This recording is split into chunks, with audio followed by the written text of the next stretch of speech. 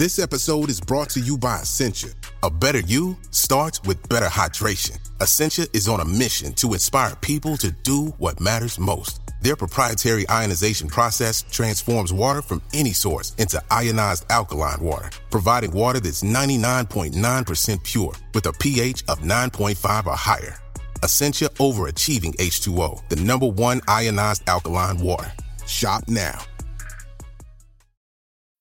When you need mealtime inspiration, it's worth shopping Kroger, where you'll find over 30,000 mouth-watering choices that excite your inner foodie. And no matter what tasty choice you make, you'll enjoy our everyday low prices, plus extra ways to save, like digital coupons worth over $600 each week. You can also save up to $1 off per gallon at the pump with fuel points. More savings and more inspiring flavors make shopping Kroger worth it every time. Kroger, fresh for everyone. Fuel restrictions apply.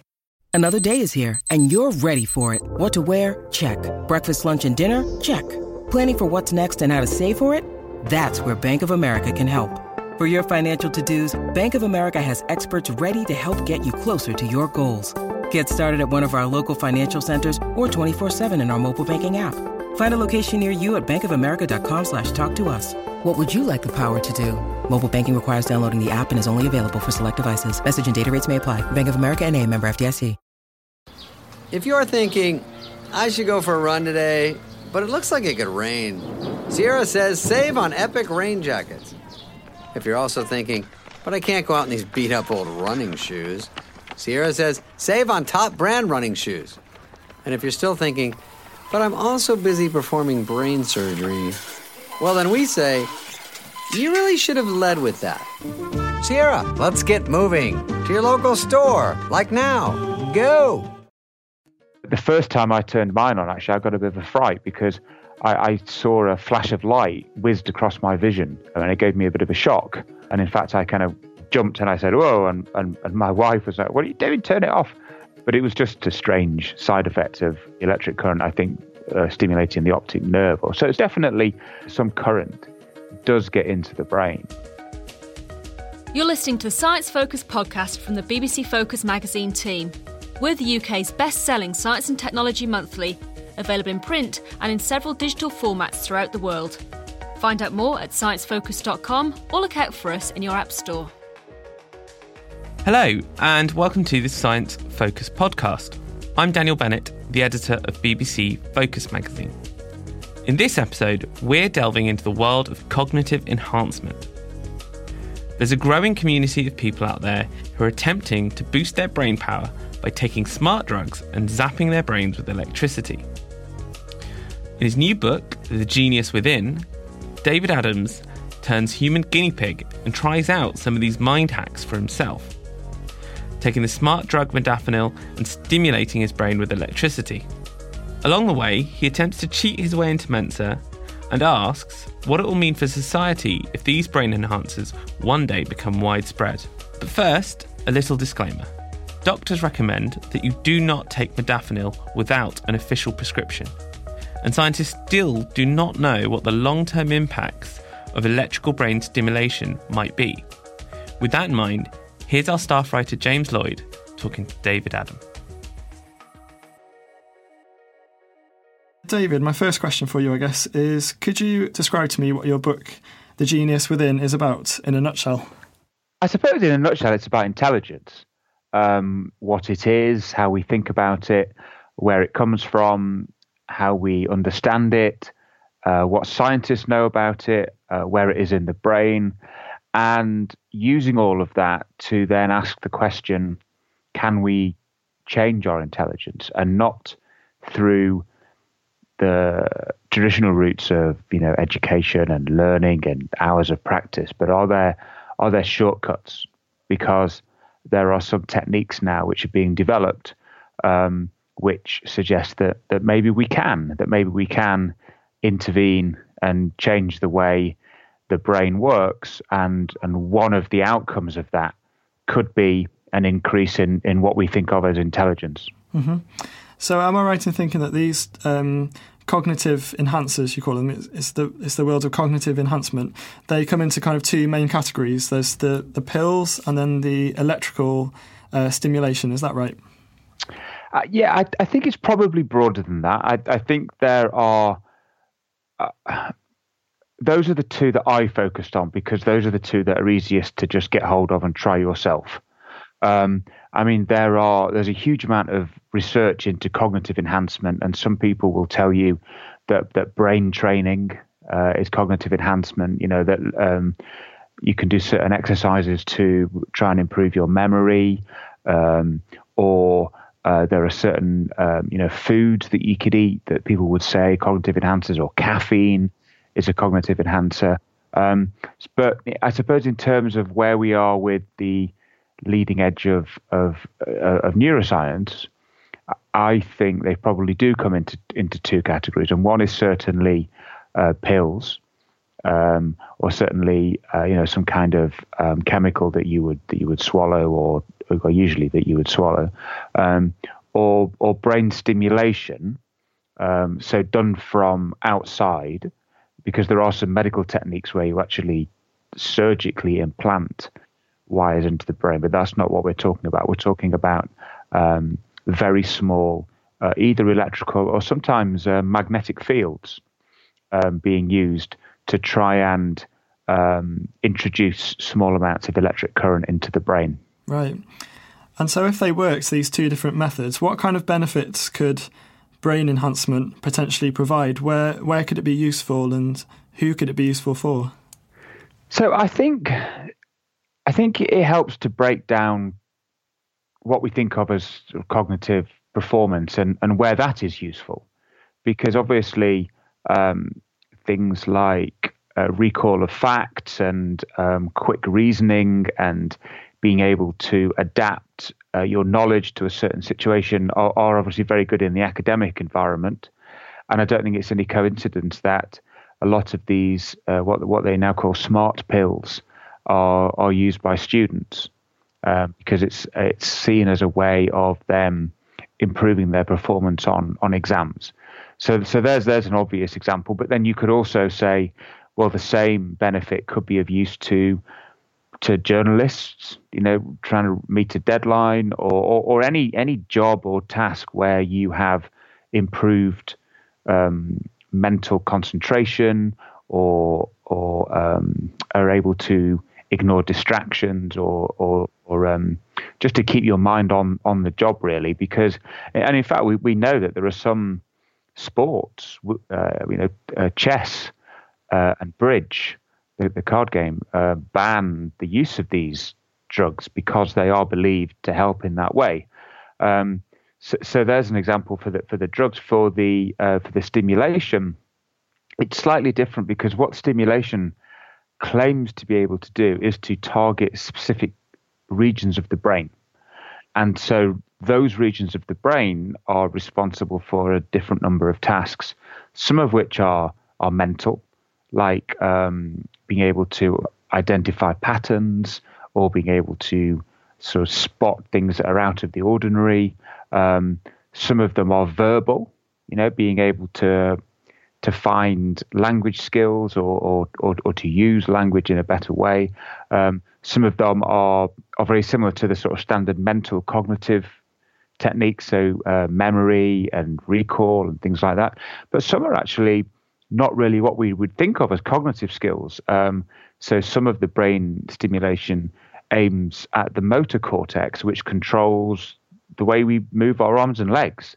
And so in theory, you could target a part of the brain which tells you when you're fatigued, and basically try and turn that message off or turn it down.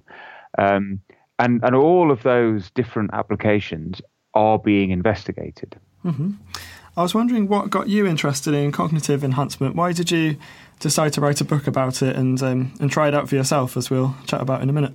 So what got me really interested was I wrote a book a few years ago about obsessive compulsive disorder. And after the book came out, I was invited to join a group of psychiatrists who are trying to improve treatments. And I was brought on as a patient representative. And at one of their early meetings, this came up. They were talking about they were going to try and get some research money to look at whether electrical stimulation of the brain in this way can help patients with OCD. And I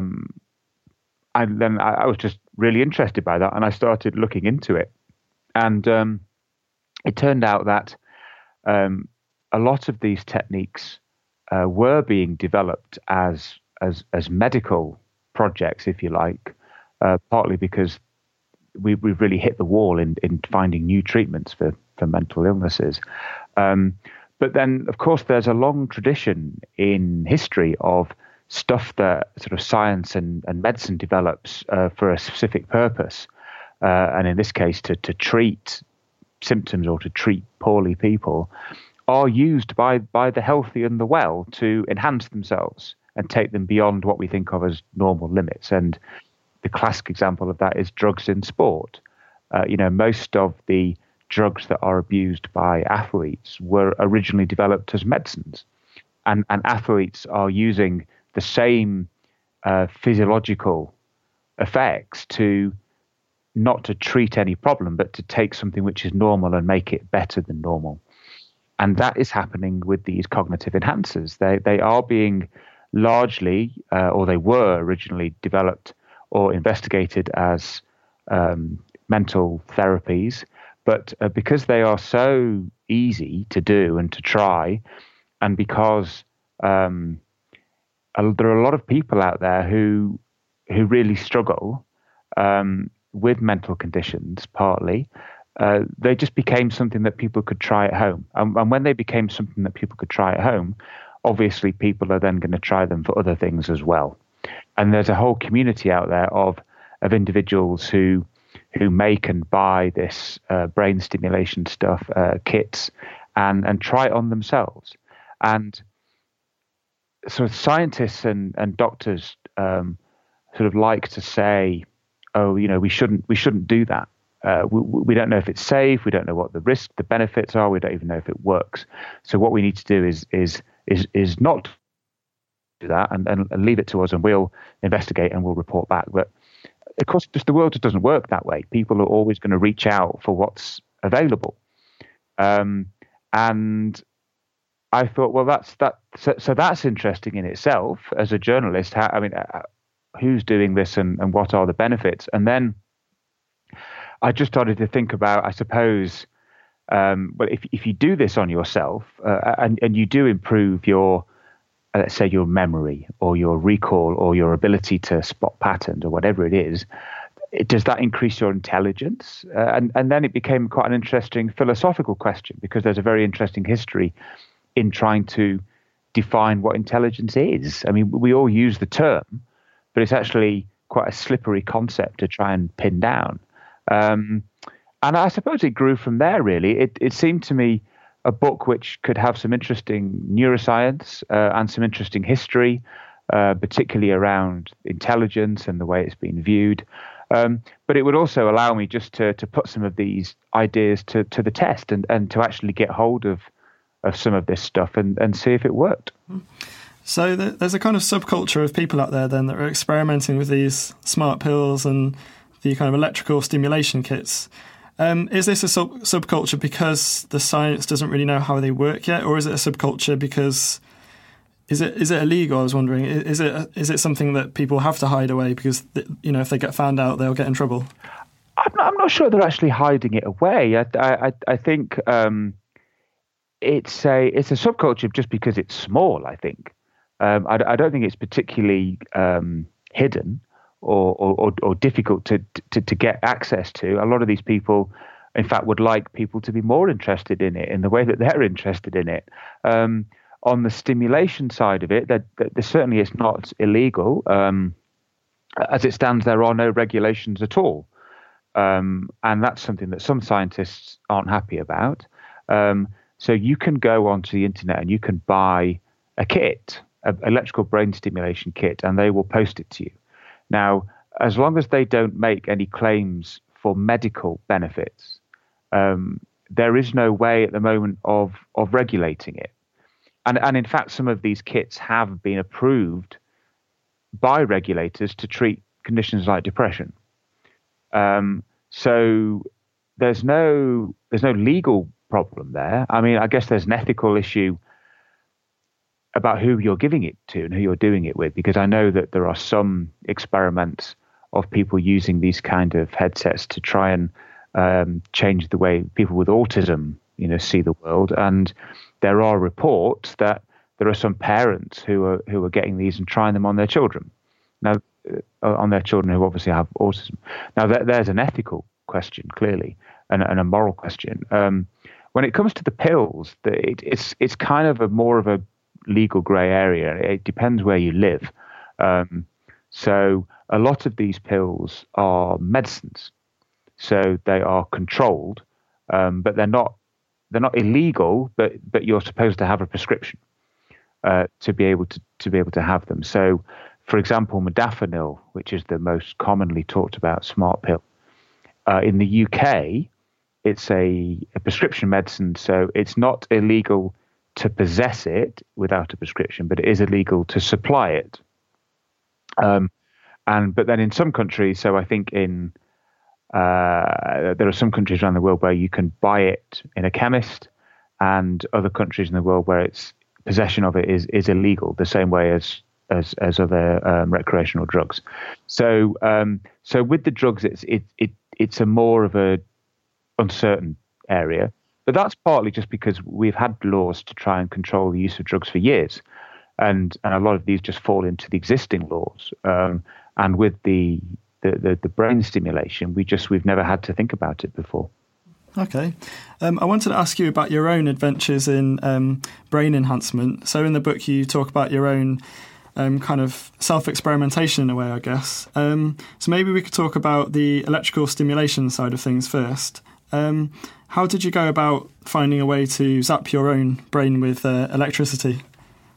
It's surprisingly easy. I just you can go on the internet and you don't even have to look that hard, and you can find companies which have been set up to sell what they call our consumer versions of the proper name for the technology is transcranial direct current stimulation, TDCS. And there are videos on the internet and YouTube of people constructing them themselves. And they are so basic in one respect. They're literally just a battery, a couple of wires, and an electrode at the end of each wire, which in my case, it was a crocodile clip, and I just used a household sponge, mixed some saline solution, and strapped them to the outside of my head. Now, scientists will tell you that these homemade kits aren't reliable, that they don't deliver consistent amounts of current, that they're difficult to position, and that's probably true. I mean, you can buy versions that cost. My version costs, I think it was £50. I mean, you can spend 10 times that easily on a version which comes with far more precise placement of the electrodes, far more regulated current, all that kind of stuff. And I think the scientists are probably correct in that those are better. I'm sure they are better, but equally they're much harder to get hold of. At the other extreme, there are companies which have almost turned these into sort of boutique devices, and you can spend $800, I think, on a version which is sort of packaged into a set of funky looking headphones, and they are supposed to be able to. They're deliberately marketed at people who want to improve their athletic skills, and this company has given away pairs of these headphones to very high profile athletes in the States, and film them using them and so on. So in that case, I think you just take it out of the box and put it on your head. In my case, I had to actually do a bit more work than that. But yeah, essentially you could just order on the internet a kit, and it comes and you put it together in 2 minutes flat. So what's the kind of voltage that these kits are applying to your head then, essentially? Mine has a switch that allows me to either use 1 milliamp of current or 2 milliamps of current. which is hardly anything. I think it's about the same as it would take to light probably the standby button on your TV. So physically, you don't actually feel anything at all then? Actually, you do. You do. Well, I did. And I think it's quite common to feel a sensation on the outside of your scalp, because that's obviously that's where you attach it to. I mean, if you've got hair, you put it as close to the scalp as you can.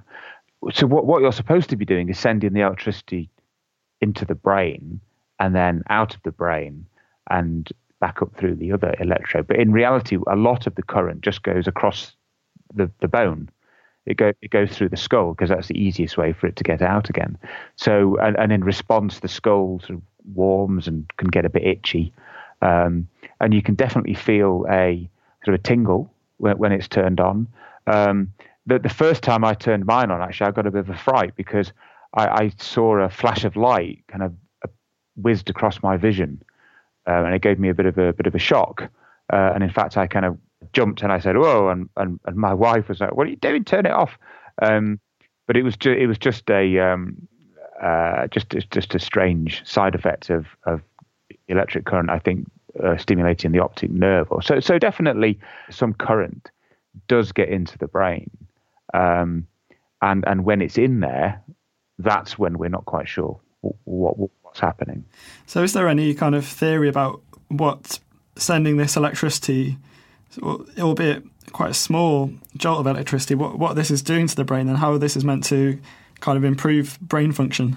Yeah, so I mean, it is a theory, but I think it's fair. I think the theory is fairly well established that what's not agreed on is how effective the current is at doing it. But in theory, what happens is that because, as you know, neurons fire and communicate with each other with electrical impulses, and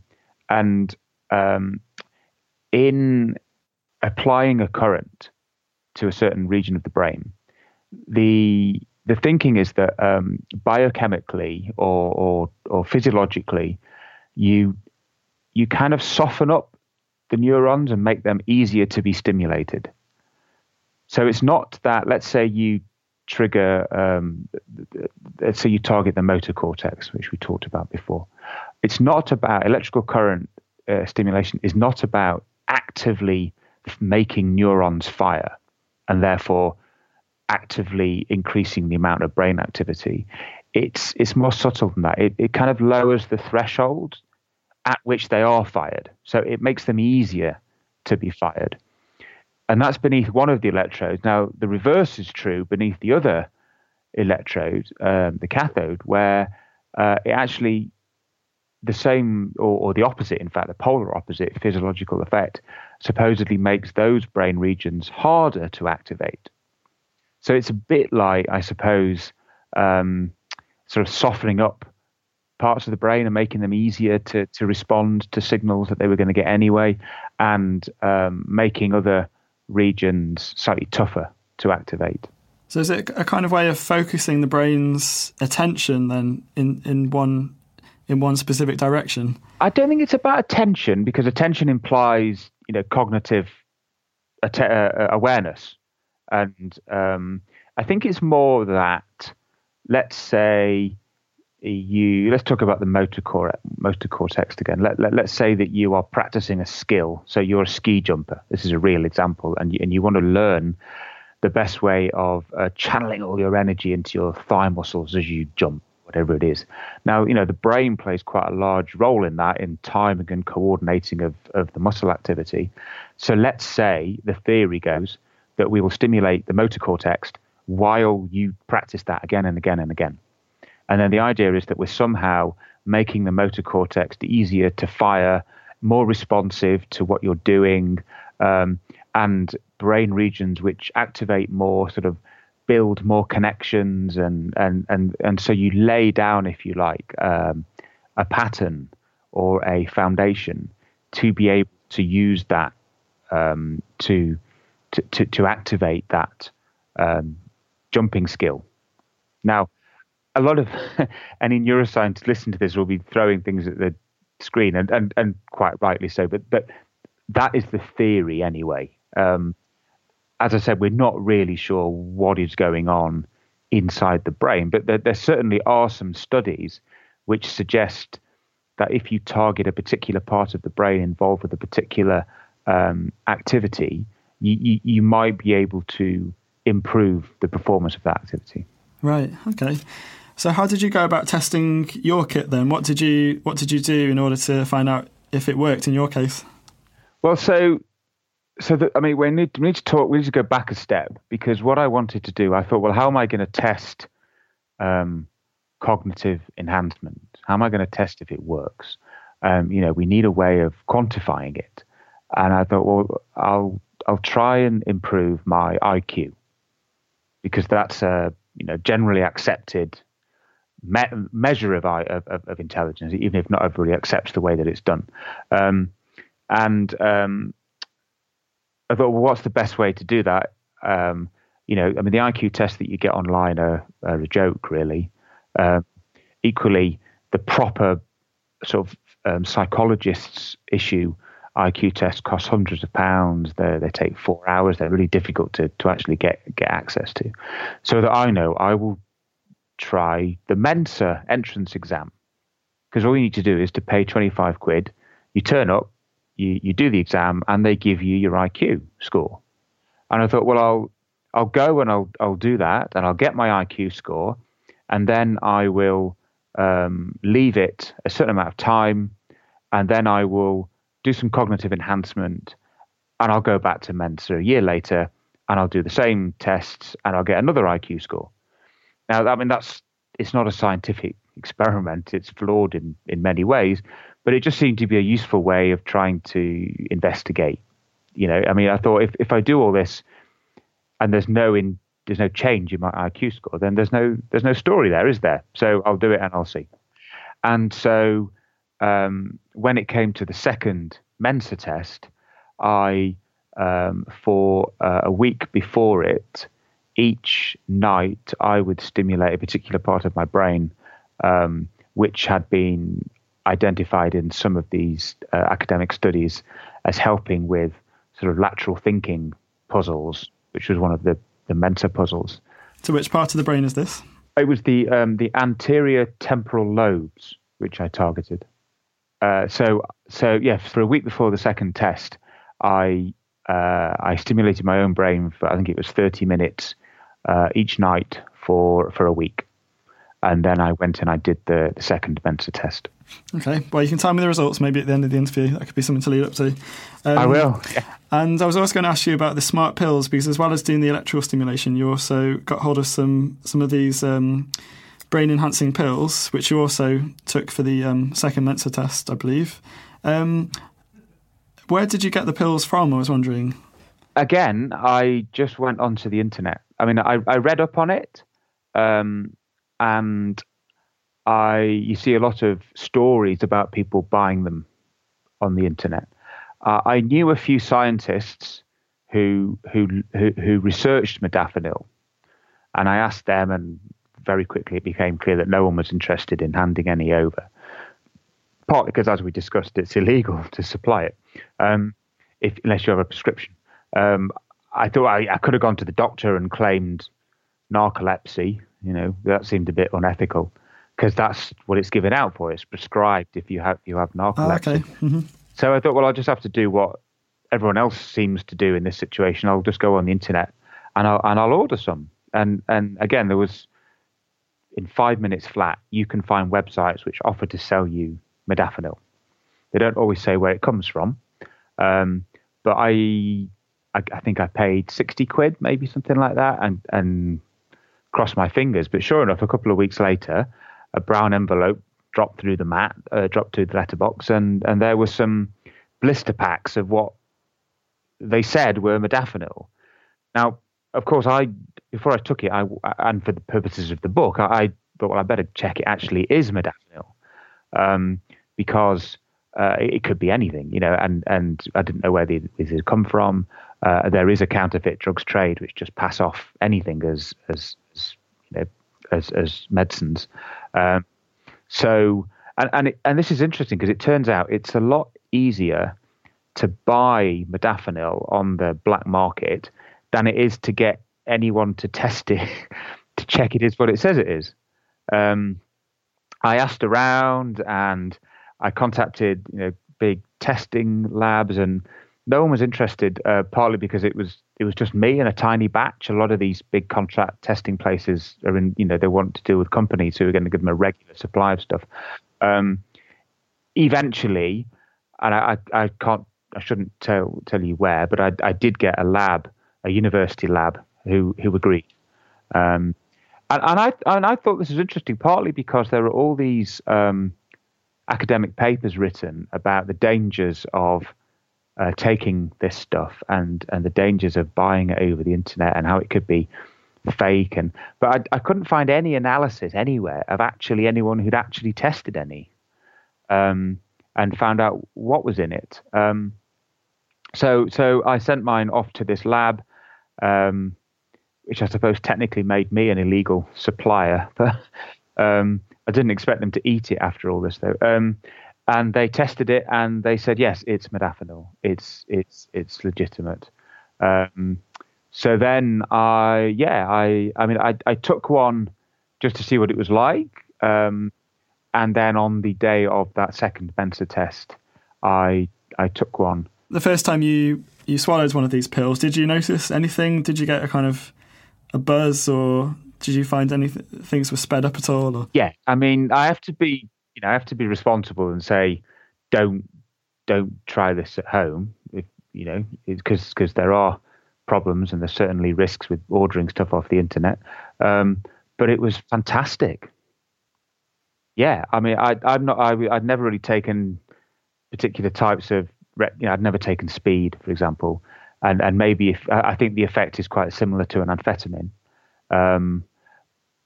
Other people describe it as a bit like taking drinking loads of strong coffee, but without the shakes and sort of the irritability that comes with it. I just thought it was great. I felt like I could concentrate. I was aware of things. Now, of course, this could be a placebo effect. I knew that I was taking the drug, so I was watching and aware for any changes. But I definitely felt like I was much more able to focus on what I was trying to do, which at the time was write the book, actually. So yeah, and less distracted, and time just seemed to be more productive. But now I guess there are scientists investigating these effects, are there? And I was wondering, are there any areas of science or medicine where the research that's kind of coming out of the brain enhancement are there any areas where there could be new breakthroughs or new insights provided? Yeah, I mean, certainly. So what's quite interesting is, so we mentioned that a lot of these scientific investigations of these techniques started life as medical projects. Well, it's also works the other way around as well, because there are these experiments where people have done with brain stimulation of the motor cortex to help people pedal faster or pedal harder or keep pedaling after they're tired on an exercise bike, for example.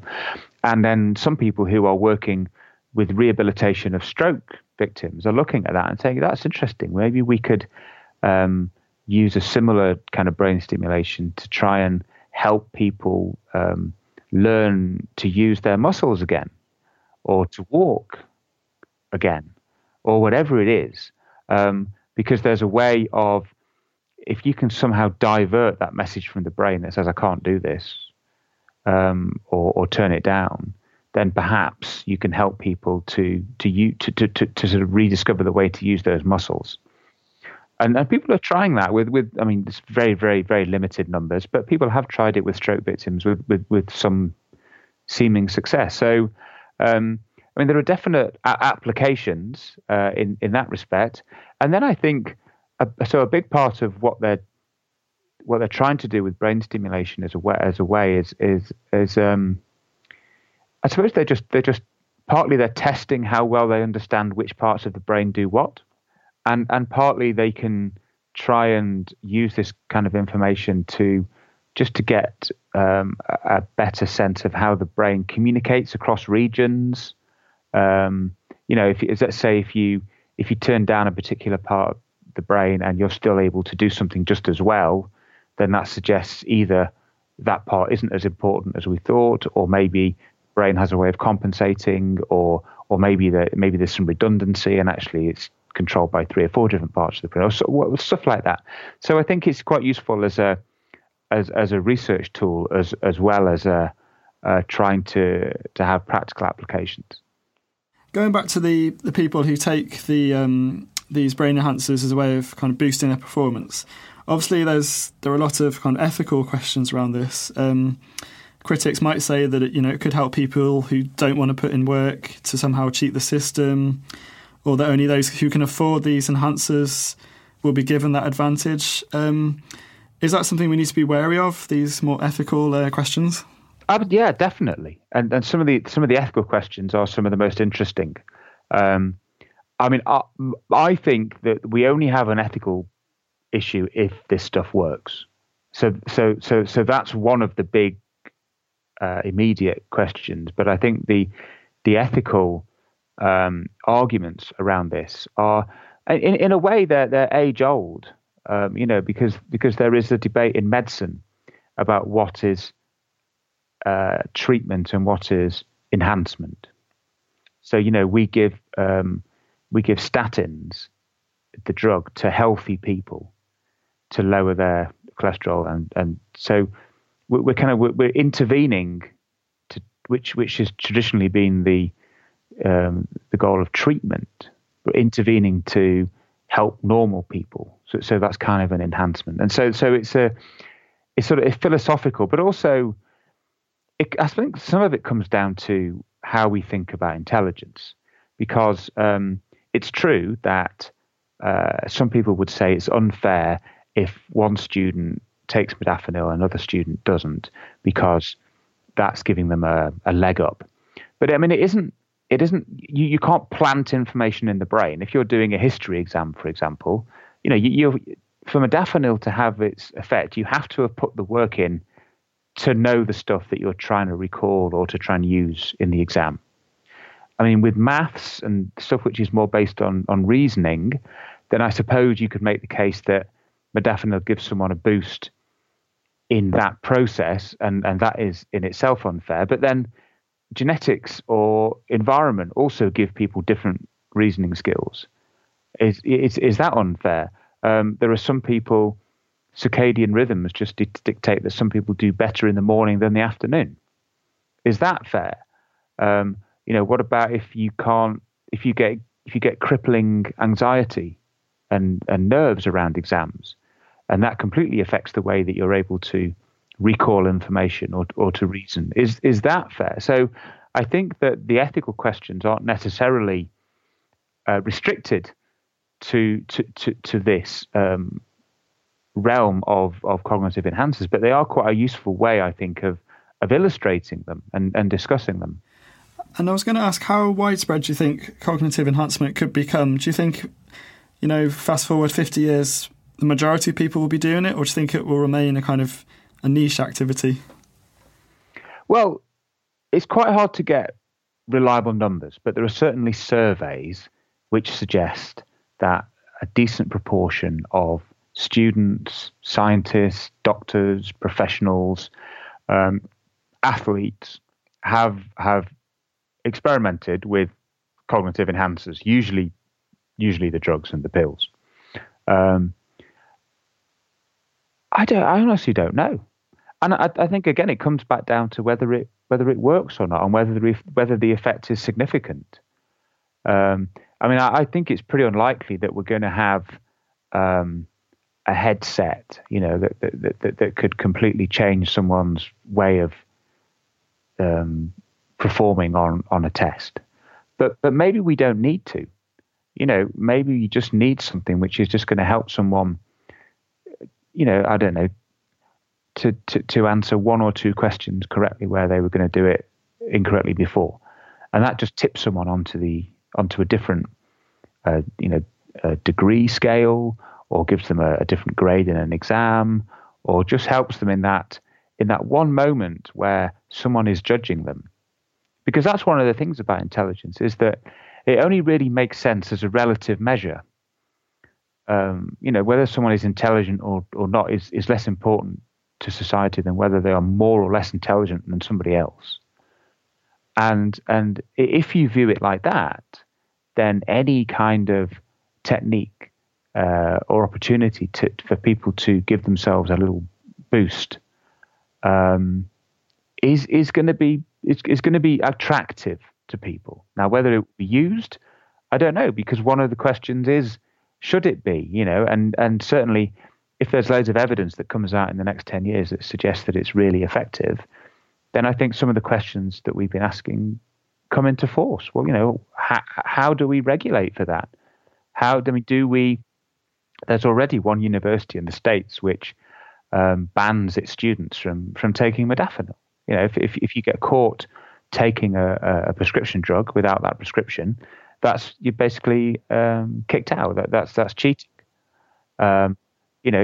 When I gave a talk about this, and I talked about modafinil, and there was a kid and his mum at the back of the room, and he went bright red, and his mum turned to him and said, "Is that what you took for that maths exam?" And he kind of nodded, and she said, "That was one you got 95% on, wasn't it?" I think, I guess people won't advertise it if they are doing it in a way, because they think it gives them a little benefit or a step up.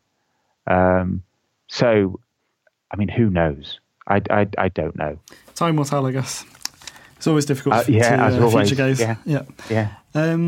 So finally, returning to your own experiments, your own adventures in brain enhancement, can you reveal whether your own trials in this had an effect on your IQ?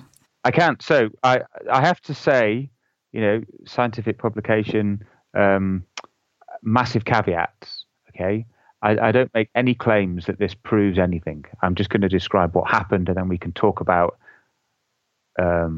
what might be behind it. So I went for my first IQ test at Mensa, and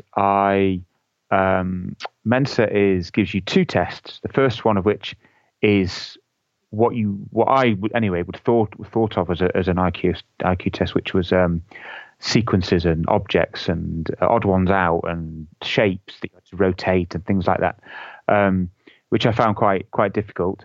And then a second test, which is all around language. So you had to put words into sentences. You had to help to define words or show which they were most closely related to other words. And the results were that I essentially got an IQ of 125 on the first, and an IQ of 130 on the second, the language test. Now, I then went back a year later, and having had the brain stimulation and having targeted the part of the brain which I thought might help me with the first test, the abstract sort of reasoning. I mean, I always thought the reason I did quite well on the language test was just because of the job that I do. I'm a journalist. I deal with words. It just seemed to be, less a test of intelligence than just a test of my sort of experience in a way. But so I kind of focused on the first of those, and I did this brain stimulation. And did you have a pill as well on the morning? Yeah, I did on the morning. Yes, I took a modafinil, and I went and I redid a year later the Mensa test, and I scored roughly the same on the language, but my IQ, as measured by the first test, had gone up to 135. So that's an increase of 10 points. That's quite an improvement then. Quite an improvement. Just about statistically significant. Could be down to random chance. Could be a placebo. Could be down to the fact of the modafinil and the brain stimulation. I don't know. But what I do know is that if it had come out of, if the results for the second test had been the same, then we probably wouldn't be talking, because there was no effect to try and explain. There'd be no story there. Well, a less interesting story, certainly. maybe that was part of it. I don't know. Maybe I subconsciously tried harder on the second test. Certainly, maybe I remembered how to do the questions or something like that. I don't know. You know, as I said, I don't claim that it's a massively important scientific finding. But undoubtedly, my performance the second time was better. And technically, it made me more intelligent. And I guess the question is, are you going to carry on, you know, taking these smart pills and doing this electrical stimulation now you've written your book? I think the electrical stimulation will go back in the box. I think so. The modafinil, I still have it. The lab didn't use that many, and I've still got a pack of them. I haven't taken one since, but I'm not ruling it out. That was David Adam there, talking about his self-experiments in brain enhancement. His book, The Genius Within, is out now. Thanks for listening to the Science Focus podcast. The March issue of BBC Focus magazine is on sale now. In it, we take a closer look at the UK's loneliness epidemic and find out how being alone hurts on a biological level. We're also looking at the plan to use forests to shield cities from earthquakes, and the research that could protect your brain from the harmful effects of stress, and of course, much, much more. Thank you for listening to the Science Focus podcast from the BBC Focus magazine team. We're the UK's best-selling science and technology monthly, available in print and in several digital formats throughout the world. Find out more at sciencefocus.com or look out for us in your app store.